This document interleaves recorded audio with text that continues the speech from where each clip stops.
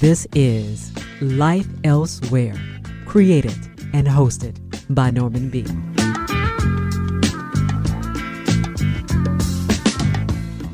Hello once again, this is Life Elsewhere, and I'm your host, Norman B. I'm going to be speaking with two authors in this edition, two writers of fiction. Yet one uses documented facts and history as the basis of her book, while the other author is reluctant to reveal if her book has its basis from her own life. I'll welcome Kerry Mayer back to Life Elsewhere to talk about her intriguing novel, The Paris Bookseller. This is Kerry's fictionalized account as Sylvia Beach, the owner of the renowned Paris bookshop, Shakespeare and Company. We're also going to take a diversion into some difficult-to-classify music. First up, we join the very start of my Zoom conversation with author Jean Chen Ho.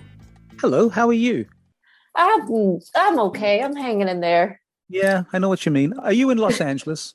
I am, yeah. And oh my goodness, you've had to get up early for this then, haven't you?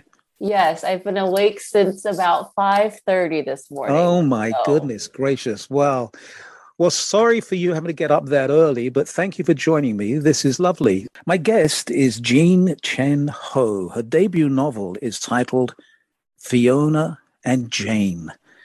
Welcome to Life Elsewhere. Hi, thanks for having me, Norman. I love your book. I want to share something with you. I'm not sure if this may be even a confession, I think, because in fact, I can't remember the last time this happened for me, that I found myself getting mentally involved with the characters in a book to such a degree that I was apprehensive about meeting you. Because once I got to speak to you, I would then have to admit to myself that Fiona and Jane weren't characters that I thought I knew. They were fictitious. Does that make sense to you? I mean, I really believed in your characters. I really believed in these two ladies. Listen, if you want to cancel the interview right now, we can sign off right now. But of course, I really do want to talk to you about Fiona and Jane. It is a delightful book. I want to know the story behind the story, because I'm sort of guessing that everybody and their uncle is going to say, who are you? Are you Fiona or are you Jane? Well, first of all, thank you for reading my book and saying that you connected with my characters. That means so much. As to who am I, Fiona or Jane, I would say that I'm both of them. Yeah. And I'm also every other character in this book, because I wrote everybody in this universe. Yes. So I would say that, one of the questions that I've been getting is how much of this draws from my real life, my real friendships.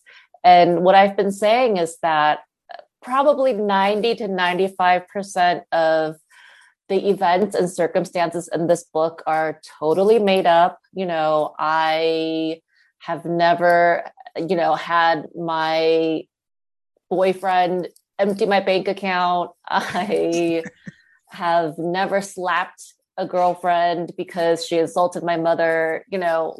I made up all of these scenarios. But what I did draw from is sort of the emotional terrain of the friendships that I have had in my life. Right. Yes. And of course, you give us such a lot of insight into family life. But as I'm reading your book, I'm thinking to myself, I wanted to ask you, Jean, was there anything in writing the story, Fiona and Jane, that you were concerned about in maybe because it would be misunderstood or too confessional, that people would think that you were speaking about yourself and you were revealing too much? What the interesting thing about fiction, I think, is that even when you're not writing about the specific circumstances of your life, it's still very revealing, because why are you writing these characters and their psychological concerns and their emotional difficulties or conflicts, right? I think that even if, the things in my book didn't happen to me personally, you can sort of get a sense of what I'm interested in exploring with, their family relationships, romance, and definitely the ups and downs of their friendship. What does friendship mean?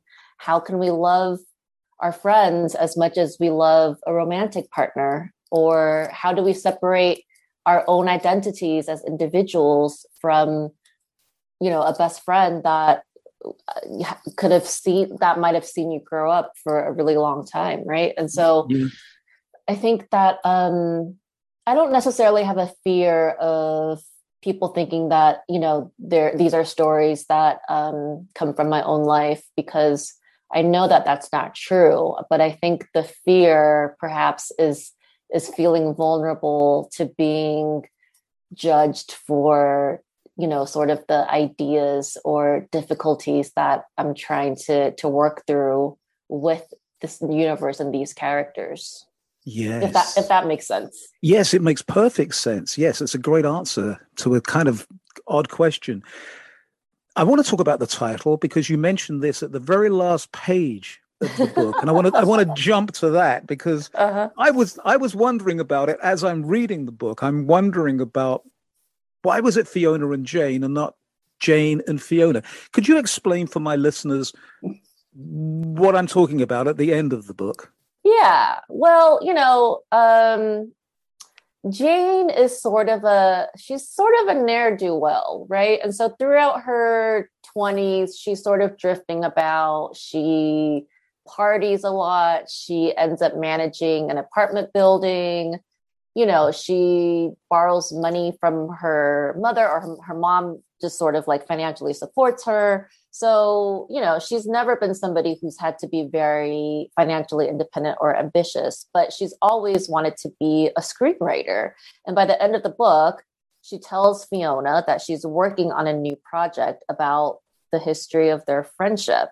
And so she suggests that she's going to call it Jane and Fiona. And sort of as a joke, Fiona says, I think it sounds better as Fiona and Jane. Right. And, I ended up choosing that title just for the sound of it. I think sonically, Fiona and Jane sounds a little more pleasing to the ear than the other way around. Yes. So we need to sort of back up a little bit more and for my listeners, just give them a little overview without giving up too much of the story.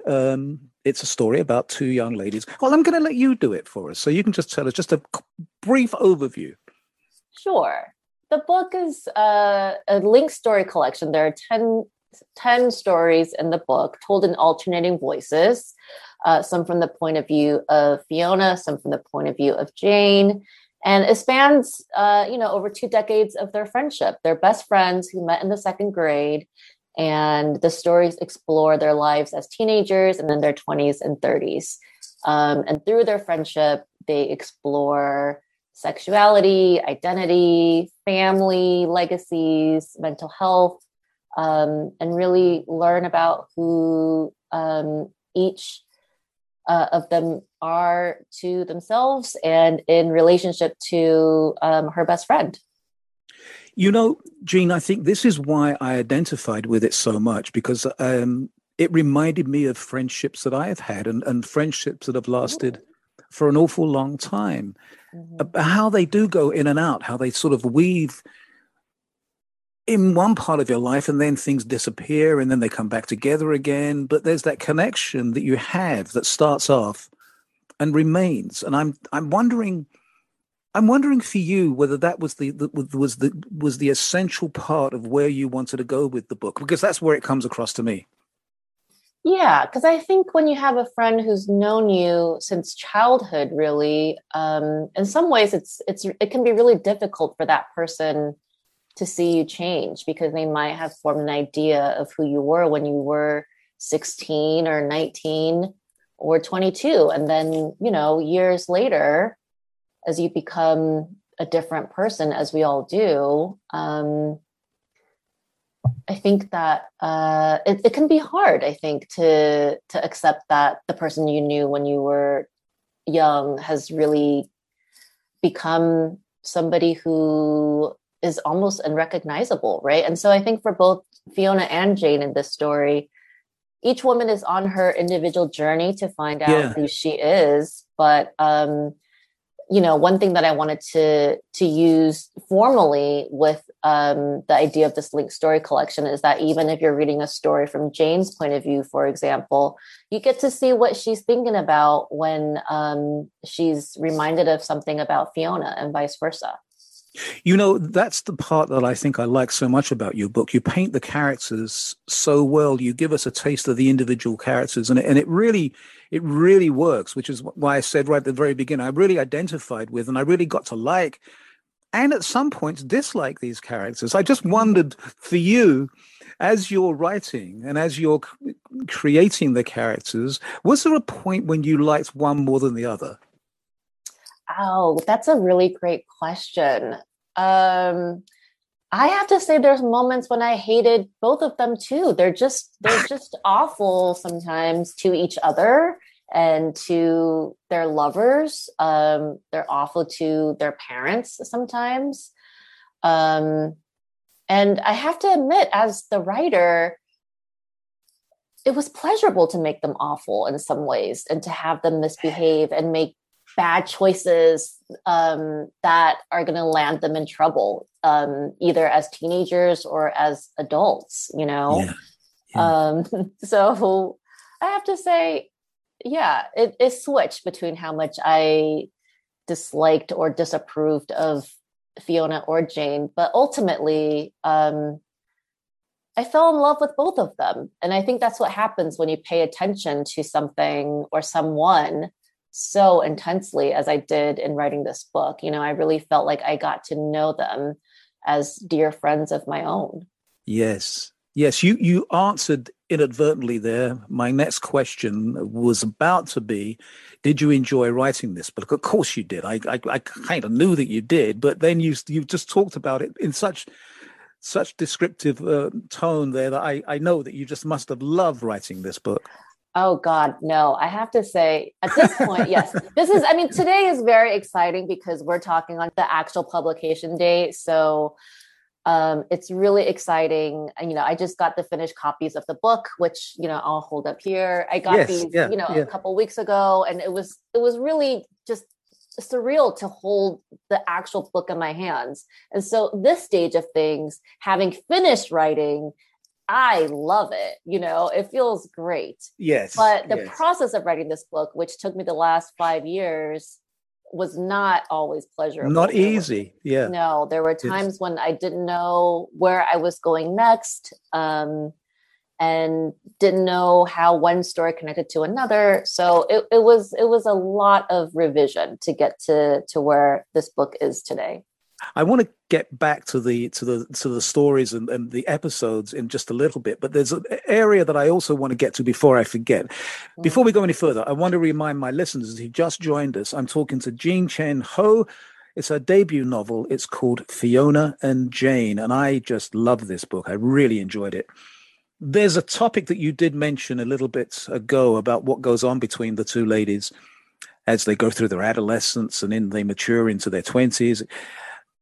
And that's sex. Sex comes into your book, but it comes in such, I think it's such a shame when sex sort of rears its ugly head, so to speak, and it's just about, sex. But I just want to quote something from your book because I just love this. And this is kind of sexy, but at the same time, it's like just an everyday thing. You say, and this is Jane talking, I believe. She says she's at the dentist. Dr. Park is a dentist. And she says, when he put his fingers in my mouth, the smell of latex turned me on. And I'm thinking, oh my goodness gracious. Yes, I can just imagine that. I can imagine that happening. Yes, because you're in that horrible, vulnerable position. Yet at the same time, it's such a sensuous thing. And it's horrible, wonderful, and here she is having a fantasy at the same time. Just lovely. I love that. Well, thank you. I think that scent is so erotic, you know. I mean, we're still in this COVID-19 pandemic, and one of the things that I've read about in the last couple of years, and you know, actually heard from friends who got COVID, is that, you know, the loss of smell is so devastating, you know, much more than the sense of taste, because as it turns out, I think scent is much more closely tied to primordial emotions and memories, right? Yeah. Like you can smell something and immediately be transported to a specific time in your life. I felt that way, even like putting on a lipstick that I used to wear when I was 25, and I'm like back in the club that I used to go to. So Yeah. I think that scene, it's just it's a little funny because, you know, obviously I'm referencing the smell of like a latex condom in this really weird context of a dentist sticking his hand in your mouth. So, Jean, your book really could be read in separate chapters or parts as a series. And that leads me to ask the question that is, of course, I have to ask this. Have you shopped this book around for as a TV series? Are we going to see an HBO special? Is it going to be on Netflix? Um, it's a possibility. And you know, that would be so thrilling. Yeah. Right now the book exists as a book and I love it as a book. So Right. I hope that it has a wonderful long life as a book. And if things happen for the book in another genre, you know, being adapted, I would be grateful. But, you know, my dream has always to be a writer of books and a novelist. So Yes. this is sort of like, you know, I'm already living my fantasy, and anything else is just the cream on top. Well, there's two things, Jean, before you Mm. go. One, I elect to be part of the casting crew when you cast the TV series. I want to be in on that, please. Uh, And because I think I do a good job. And the other is, if this is your debut novel, I think great things are ahead for you. I'm looking forward to reading more. From Jean Chen Ho, who has been my guest. Her debut novel is titled Fiona and Jane. It is a delightful read. Thank you so much for joining us at Life Elsewhere. Thanks for having me, Norman. Have a good rest of your day.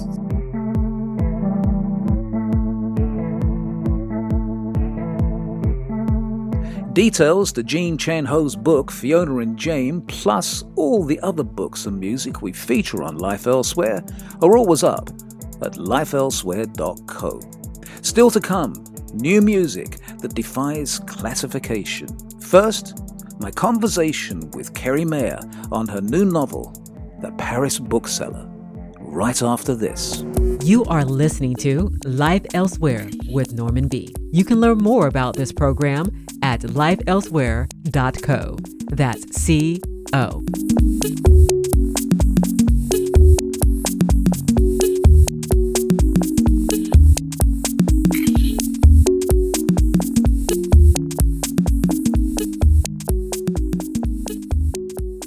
My guest is Kerry Mayer. Her new book is called The Paris Bookseller. Kerry, welcome back to Life Elsewhere. Thank you so much for having me. I'm thrilled to be here. So this book, like other books that you've written, is fiction, but it's based on a real person, a real topic, real stories, real events. And you go to some length at the back of the book to explain your sources and the reasons and all the rest of it. And I quite honestly, I found that fascinating. The book is fascinating. First of all, I should say, because I'm stepping on myself here, this is a most enjoyable book. It really is. Oh, thank you. Some books get to you, and I think one of the reasons for me, or a couple of reasons, is I love books. I love Paris. And I love going back in time. And so I want you to tell my listeners, just give a brief overview so we know what we're talking about as we get into having some discussion about the book.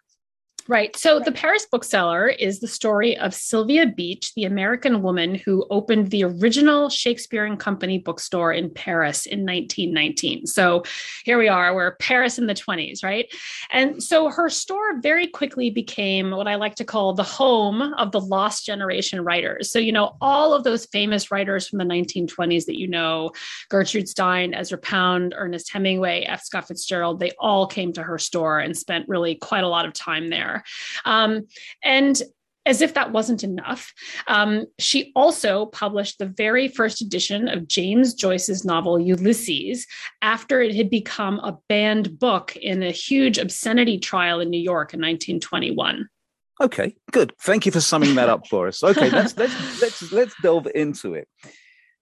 One of the questions that I was going to ask you, but you answer it in your book, I was about to ask you, what prompted you? And of course, you tell me, you tell the readers that Sylvia Beach's own book, and the title of which is Shakespeare and Company, isn't it? It is Shakespeare and Company, yes. Yeah. But that spurred you to do this book. But talk to me about that. Talk to me about how that sort of really manifested itself in just reading her book and then going, I think I can put my imagination to work here. Yeah, well, so there's sort of half of my life story is encapsulated in this. I'll be very brief though. So, I read her memoir, Shakespeare and Company, which is a really very small little book. More than 2 decades ago when I was an undergraduate in college and I was an English major. I was obsessed with the 1920s. I took all the classes that I possibly could that had to do with that time period. And I was especially entranced by the expat community of that decade. And so, I'm wandering around in my college town, how they have those great bargain book bins in front of the bookstores. And so there was Sylvia's memoir, like for $1 or something. So I pluck it out of the bin. I buy it because it's Paris in the 20s. I take it home and I read it. And I'm just enthralled by her story. And, I can't remember anymore if I knew that there was a Shakespeare and Company in Paris. There is still a Shakespeare and Company in Paris, and it is not the original, but it's a wonderful store. And so I'm reading this book, and I essentially file it away in my mind under good to know. Fast forward 20 years, here I am. I write, as you say, I've written 2 other novels, a historical biographical fiction, one about Kathleen Kennedy, also about Grace Kelly. And when I was sort of looking for a third subject, Sylvia Beach occurred to me really quickly. And I was amazed because I have been carrying her story around in my heart and mind for more than 2 decades, that I hadn't thought of this sooner, but I'm really glad actually that it didn't occur to me sooner, because I think this would have been a tough one for me to write as a first try at historical fiction, because I'm writing about my own I'm a writer, right? I'm writing about my own literary heroes. So I needed the practice of writing about the Kennedys and Alfred Hitchcock first. Yes. As a side note, when I read that you had got the inspiration from her book, a little light bulb went off in my head, and I thought, I'm sure somewhere in my archives I have that book. So I rummaged around, and I got a lot of books. I rummaged around, and I found that I have a copy of that book. And and I remember buying it, Kerry. I remember buying it. Do you know Foyle's bookstore in Charing Cross Road in London? I mean, it's like do. I've lived in London. I know Foyle's. Yes. Yeah. So this was, I don't even know when it was. I think it was when I was at art college, because I went to art college in London. I think it was that long ago. So it was years and years and years ago. So anyway, it's a side note. So I have a copy of that book, and I dug it out after I'd read your book. So that's terrific. That's a great story. So it is a great book for young artists to read. Yes. I think it really is. Yeah. And as an art student, I mean, now I'm going off again, but as an art student, that's kind of what you did. You sort of rummaged around for books that were going to be inspiring. So, there you go. Yeah. Right. Yes. Yes. So the big takeaway for me, and tell me if I'm wrong about this, about your book, The Paris Bookseller, is quite simply, it's a story of passion. It's a story of love, split into 2 parts. It's Sylvia Beach's passion for books, the bookstore, and the authors, so encompassed in that is books. That's her big passion. But it's also a story of love and passion for Adrienne, her partner for quite some time. But then they split. Adrienne sort of betrays her, and then they get back together as friends, you say. And then Adrienne goes and commits suicide, which is just a tragic ending. Talk to me about whether I've got that right, that it's a story of passion and a story of love. I think it is absolutely a story of passion and love. And, so Sylvia and Adrienne do have this almost 2-decade-long romantic partnership. They lived together in what had been Adrienne's apartment and became their apartment together.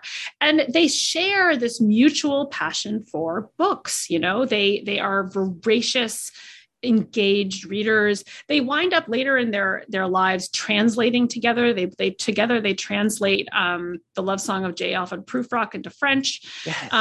Yes. So they, I think it's interesting, so the romantic aspect of the relationship definitely has its ups and downs, but what brings them back together as friends is really this shared passion for literature and for their mutual respect and admiration for the writers that are parts of their lives and come to their stores. And one part of the book, one part of the story, really, and you talk about this in your afterword, is the openness of gay marriages in the 20s that in some respects, yes, please go ahead. Yes. Well, yeah. So I want to be careful about the word marriage only because they weren't married, right? Yes, they were partners. Yes, partners. Yes. They would have been called companions probably yes, in this time period. So I think famously, right, Gertrude Stein and Alice Toklas lived together in Paris as an accepted couple. It was if they were married, right? They lived together. They when they were invited to parties, they both went. And when they hosted parties, it was hosted by the two of them, right? Right. So, yes. and I think one of the things that was very interesting to me in my research was to discover that the concept of the closet didn't really come into being until the 30s. So during this time in Paris, during this time anywhere, right? Same-sex relationships were really viewed differently, and especially in Paris, because same-sex relationships in France had been decriminalized since the time of the French Revolution. Right. So this is why we correctly, I think many people who think about Paris just think of it as this sort of haven for all kinds of bohemian and alternative lifestyles. And that is an accurate thing because it has in fact been a more open and inviting city than other cities might have been at the time. In the 20s, gay bars and cabarets were having a moment in New York and Berlin as well, right. But they were much more underground than they could be in Paris. Listen, in Paris, it's not like it wasn't like the Le Deux Magots, it wasn't as out there as that, as the regular cafe culture, but it didn't have to be as underground as it was in other places. Yes. And, as you're saying that, I'm thinking about all the times I've been to Paris, how in some respects, and I guess most cities have this, but Paris has got this, it's got definitely this kind of arty bohemian sort of side to it. And then there's the other side of Paris. Then there's that sort of nitty gritty kind of Parisian thing that you really don't get anywhere else. I think one of the things about your book that I loved is another thing is that you talk about Paris, you describe Paris, you give us a feel of Paris, and anybody that's never been to Paris, I urge you to go and just relive some of what Kerry writes about in her book. Because it's thank you. Yeah, it's such a magical city. It really is. I got a question for you, which after reading your book, I started thinking about this very seriously, and that is, could this have happened at any other time? Could Sylvia Beach have opened a bookstore in Paris on a little side street and take on an author who was very controversial and mixed with all these other different authors? Could this have happened at any other time? And I'm thinking about right now, today, where we think we're so we know so much and we're so liberal and we're so, what do you think? Oh, that is such an interesting and hard question. Yeah. I think something that was very different in the 20s, 100 years ago than now is that culture was a little bit less diffuse, like when Ernest Hemingway and F. Scott Fitzgerald became famous, they were like famous. They were like movie star famous, Yes. like they were followed. These were writers that were followed in the same way as Hollywood, like Clark Gable, right? Okay. We just don't have that in literature now. I can't think of a writer whose fame is the same as like, Bradley Cooper. Except maybe the actors who become writers like Ethan Hawke, so I don't know. So I think now it's like the comparison, it's really hard to compare, right? But I do think, sort of to answer, I think the essence of your question, I do think that this moment in the 20s in Paris and Shakespeare and Company was really a lightning in a bottle kind of moment. It was really just the absolute perfect set of things. There was this incredible conservatism and censorship that was taking hold in England and in America that really drove the writers who wanted to do anything different out. And they found themselves in Paris, which was recovering from the First World War. And many of these writers had either fought in the First World War or driven ambulances, as Ernest Hemingway famously had. And so they were all kind of in recovery in one way or another from this terrible time that they were coming out of. And that in America, especially, where Ulysses became a banned book because it was considered obscene. Now we don't see it that way at all. But at the time, it was regarded with such suspicion because of its avant-garde qualities, because of the honesty with which it dealt with the body and the mind and like the absolutely crazy, wonderful ways it deals with sentencing and paragraphing and all the other formal aspects of writing. But these things were really regarded with suspicion in the United States and in England. And so Paris was a refuge from all of that for these writers. Yes. One of the things that was behind my question, and I think this is going to sound so obvious when I say it, because I was thinking about opening a bookstore these days when you've got Amazon just dominating everything, I know. And it just made me, and I went off on a tangent thinking, yeah. Talk to me about the dialogue, the imagined dialogue, because it comes across to me, and I think in your other books, the same thing. You've got an amazing ability to make me believe this is exactly what Sylvia Beach actually said. Well, thank you. First of all, I love writing dialogue. I always have. It's always been one of my favorite things to compose and revise and everything in my fiction. So I have a lot of fun with it. And I think, when I'm writing about real people or people who have been alive, what I do is I try to read as many interviews and letters. I read Sylvia's own memoir, which is in her voice from a later time in her life, but it's still her voice. So I try to kind of put their voices in my ear as much as I possibly can.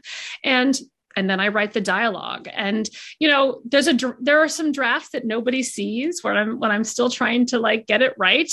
But because I tend to write in a close third person, in this novel, it's really from Sylvia's perspective, even though it's in the third person. But that means that the dialogue, the words that I put in other characters' mouths are really the only time we hear their voice. So I take that dialogue writing really seriously. Those are the moments when we get to get sort of as much as we can inside the heads of those other characters when they're speaking their minds.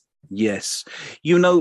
From the book, another takeaway is that you were completely fascinated by the characters, specifically Sylvia. That you really, really are just absolutely enamored in some respects. But I wonder if, having written the book and done all the research, Did you like Sylvia? Does she come across to you, to Kerry, as a really likable person?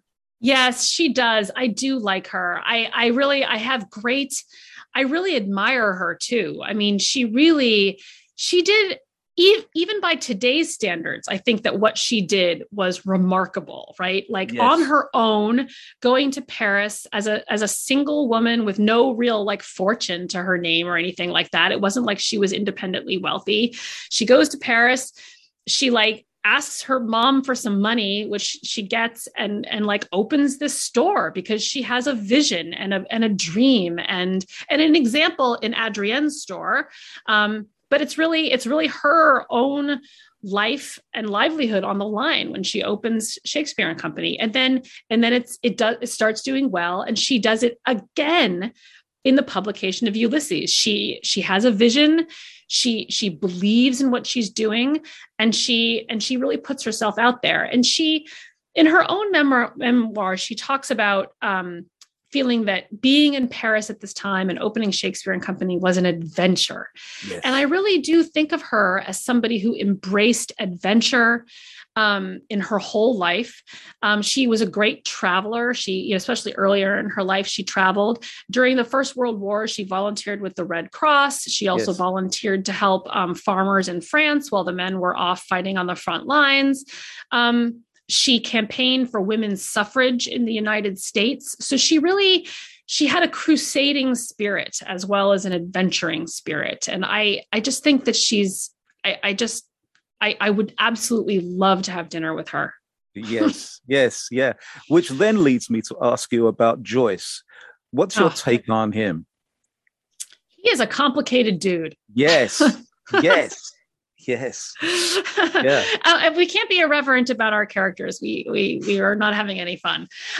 So yeah, I mean, he is a really complicated man. I mean, he is obviously a literary genius. I mean, I think we just absolutely take that for granted. And Sylvia absolutely believed in his genius from day one. And so do I. And I think time has shown the enduring quality of his work in really profound ways. And we're all going to be celebrating the centennial of Ulysses in a couple of weeks. Right. Yes. So, but he was also a human being. He was a husband and a father. He was somebody who suffered from various physical ailments, especially in his eyes. He was a person who struggled with alcohol, what we would call now alcohol use disorder. Yes. He was regularly getting, there's a great story about him getting wheeled home in a wheelbarrow by his fellow Paris writer expat friends. He wasn't great with money, but he was generous when he could be. He was, I think, a person who loved and felt the world very deeply. I've always got the feeling, but after reading your book, even more so, got the feeling that if you crossed him in conversation, he would be he had rapier wit. Yes. And in some respects, some of my Irish literary friends, I always think about how much they just look up to Joyce. And there is maybe this is crazy to say this, but there just seems to me to be amongst the more, gosh, how do I put this politely? But the more educated, intellectually people in Ireland, it seems that they just had this ability with words and grammar and just language that is so magnificent. Just love it. Yes. I think the same is true in England also. I think that the sort of culture of wit among the educated classes in the whole United Kingdom is really something to behold. I mean, yes. It's really great. And, it's intimidating, right? Also as a writer to I'm an American, but it's also fun. And, one of Sylvia and Joyce's favorite things to do was to play word games in the store. So she had that too. And but of course, because they were both multilingual, it was like multilingual word games as well. Yes. I know that. I mean, I kind of know the answer to this question, but I'm sure you must have thought about actually stepping into the store in the actual time and actually sort of wandering around and just enjoying the atmosphere atmosphere and the ambience. I'm sure you must have thought about that. Oh yeah. I mean, I had to really kind of imagine myself into the place. It wasn't very big. It was a relatively small space. And something that I think people don't realize about it is it was more library than bookstore. Yes, most of the writers who came there were broke. And so they couldn't afford to be buying a ton of books, but for a small fee, they could subscribe to the library portion of Shakespeare and Company and check out as many books as they wanted. And in fact, fun fact, you can go online to what's called the Shakespeare and Company project that comes out of Princeton University. They own all of her papers, and they have digitized all of her library cards. Oh, so you can look up anybody and see what they checked out of Shakespeare and Company, the library portion. And not only have they digitized it and just like listed it so you can read it in regular typeface, they've taken digital photos of the actual library cards in her handwriting. So you can like look up Ernest Hemingway 1926 and see the actual library card where she wrote out what he checked out. Oh, fascinating. Thank you for that. Isn't that great? That's it's terrific. It's an amazing thing. Yeah, really. Kerry Mayer is my guest. Her book is The Paris Bookseller. It's a most enjoyable read. You did a lot of research for this book. Lots of time just collating information. I'm wondering, as you're doing that, did you discover anything that was just a complete surprise to you? Did you come across something which made you go, I hadn't thought about that? Well, there were a lot of things. I mean, I didn't really understand the legal aspect of the Ulysses trial of 1921 until I did this research, and really what was at stake from a legal perspective and also from an artistic perspective. So that was fascinating. And so it had this trial in 1921. And then it had to go to trial again in the 30s in order to become unbanned. So that was also really interesting to read books that were about the trials and like what changed culturally between 1921 and I think it was 1936 when it was retried and became a legal book. And so all of that was new information to me and fascinating. But I would say that on a sort of a more human level, one of my favorite things to discover was that Ezra Pound liked to fix and make furniture. And so I put that in the book because, he is also, in addition to being a bit of a hobbyist carpenter, he's also a writer at this time, at least in the early 20s, who is putting together this literary movement. He functions as an editor and as a tastemaker, and also as he's writing his own poetry. And he is personally like wooing other writers like James Joyce to Paris to sort of put everyone together in one place, because he really believes that what's happening in literature at this time is going to change the world. And he was right. Kerry, have you ever thought how perfect some people's names are? I've always thought that Ezra Pound. You couldn't make that name up, could you? No, I know. I'm a terrible namer. So actually, when I have to write an entirely fictional character and make up a name, I'm always sort of at a loss. I love it when I get to use real people's names. Yeah, which is why I guess Dickens is such an anomaly in that respect. The names that he came up with, just wonderful stuff. Kerry, the book is, as I've already said, it's a most enjoyable book. I'm wondering, and this is a question I kind of always think I need to ask authors, the trials and tribulations of writing a book, particularly a book which is fiction, yet it's based on reality. So talk to me about just for you, for Kerry Mayer, the trials and tribulations of writing this book, if there were any, and I'm thinking there were. Yeah, well, I think I already alluded before to being glad that it was my third novel, and I didn't, have to put words in James Joyce's mouth for the first time, first go of writing literary historical fiction. So there's that. everyone I know, all my colleagues who also write in this sort of genre that's known as biographical fiction, which is sort of a niche within historical fiction. So we're writing about real people who were once alive. We all struggle with this question, and we have varying ways of answering it. But I think that the thing we have in common is this desire, this really deep desire to do right by our subjects, right? Like we want to do these people who once breathed on planet Earth along with us justice. I really want to bring them to life in an authentic way. And at the same time, we have to respect the fact that these are characters in a specific novel. So my James Joyce, my Adrienne Monnier, my Sylvia Beach are not another writer's. Another writer would treat them differently. And I think I really embrace that. A novel is an act of interpretation of, especially, and historical fiction is an act of interpreting history and people and historical moments, right? So, and I've had to really embrace that aspect of it. Otherwise, if I couldn't embrace that, I don't think I'd ever write. Like it would be just too daunting. Yes. So I have to hold both of those things at the same time. It is trying to do justice to the real lives that were lived, at the same time, knowing that it's an interpretation of those lives. Yes. Well, I'm glad that you spent the time doing the research, and I'm glad that you wrote the book, because it is, as I keep saying, it's most enjoyable. I've got to make one note about the cover. It's a delightful painting, illustration on the cover. But yes, so there you have it. Right, the painting behind you. Yes. How lovely. But I have seen another cover, which I guess maybe is the UK edition, which looks different. Yeah, the one of the sort of a close-up of a woman's torso holding books. Yes, that's the UK edition. It's a beautiful cover too. It's gorgeous. A good, Yeah, I think covers are so important, particularly when they really capture the essence of what the writer was intending. And this one certainly does that. It evokes everything. I love it. Yeah.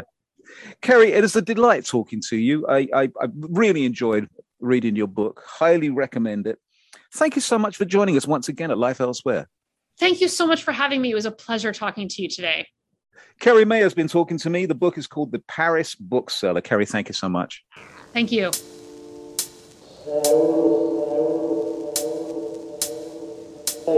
Your feedback is always welcome. So why don't you let me know what you think of Life Elsewhere? Send me your thoughts to normanb@lifeelsewhere.co. Now, don't worry if you didn't catch my address just then. It comes up again in the closing credits. Some of the new music that comes in my direction can be hard to classify, and I think that's a good thing. But I'm sure some artists would rather not have to come up with genres for their music. For example, Levenswelt described their LP, Unspoken Words, as experimental, dreamy, melancholic, post-minimalism, and so on. Descriptions that almost seem at odds with each other. Now take a listen to Come Back Again and see if you can come up with a suitable classification.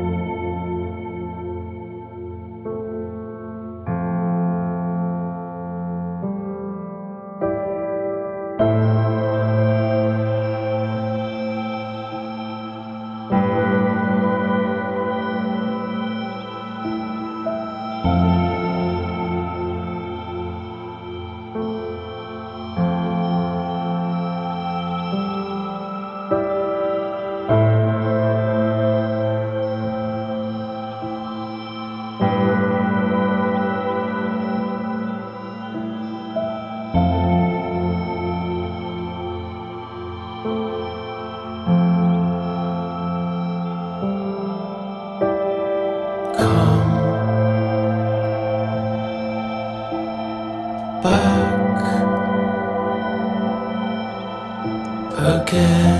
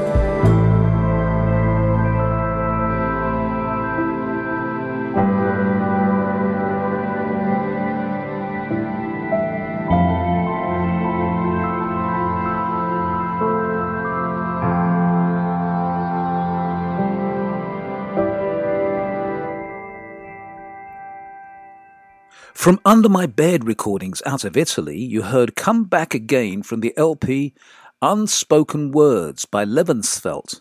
All the full details are up at lifeelsewhere.co. Simply go to show number 459. Now here's another example of music that defies classification. But no matter, just like Lebensfeld, I love this one. It's Anremeel with Elegy for an Empty Ocean. And this is the Silver Field mix from the album Cloud Divine, Remembered. No, I wasn't to know it all. No, I wasn't to know it all.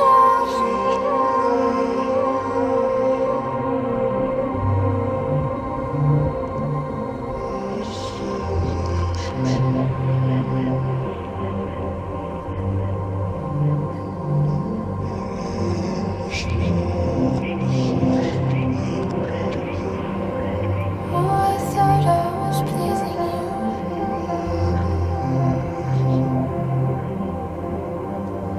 When I took all the flowers from the grass I painted blue.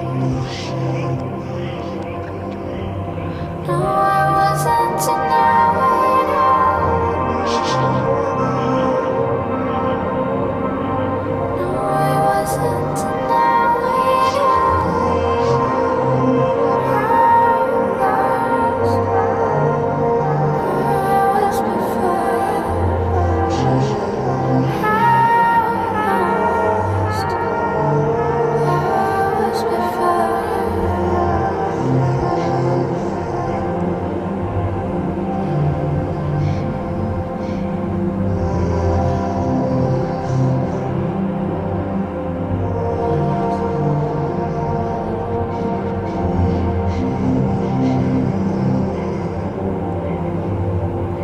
I thought you were from the moon.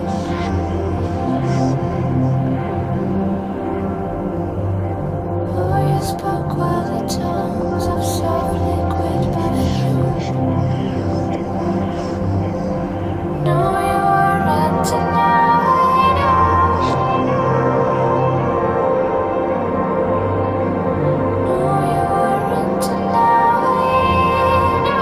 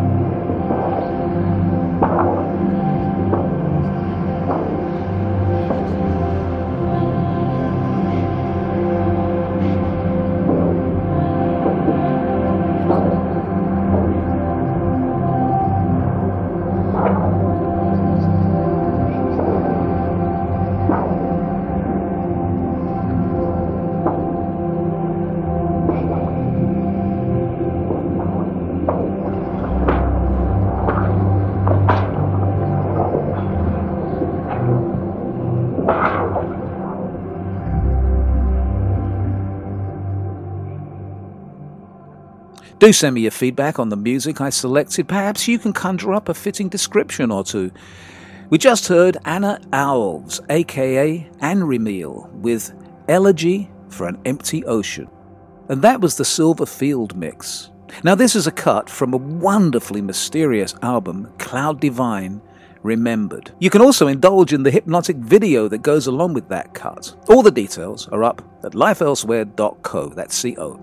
A big thank you to my guests, Jean Chen Ho and Kerry Maher, and a large thank you to you for listening. Remember, the podcasts for Life Elsewhere are up at all the usual platforms, including Anchor FM and Mixcloud. Till next time, be well, be safe, and most importantly, always be nice. You know it costs nothing. Bye-bye.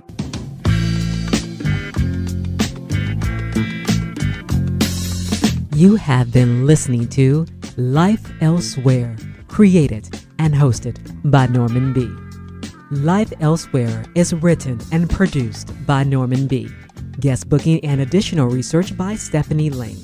Behind the scenes assistance by James Vann, Bruce Goodman, and Allison Klein.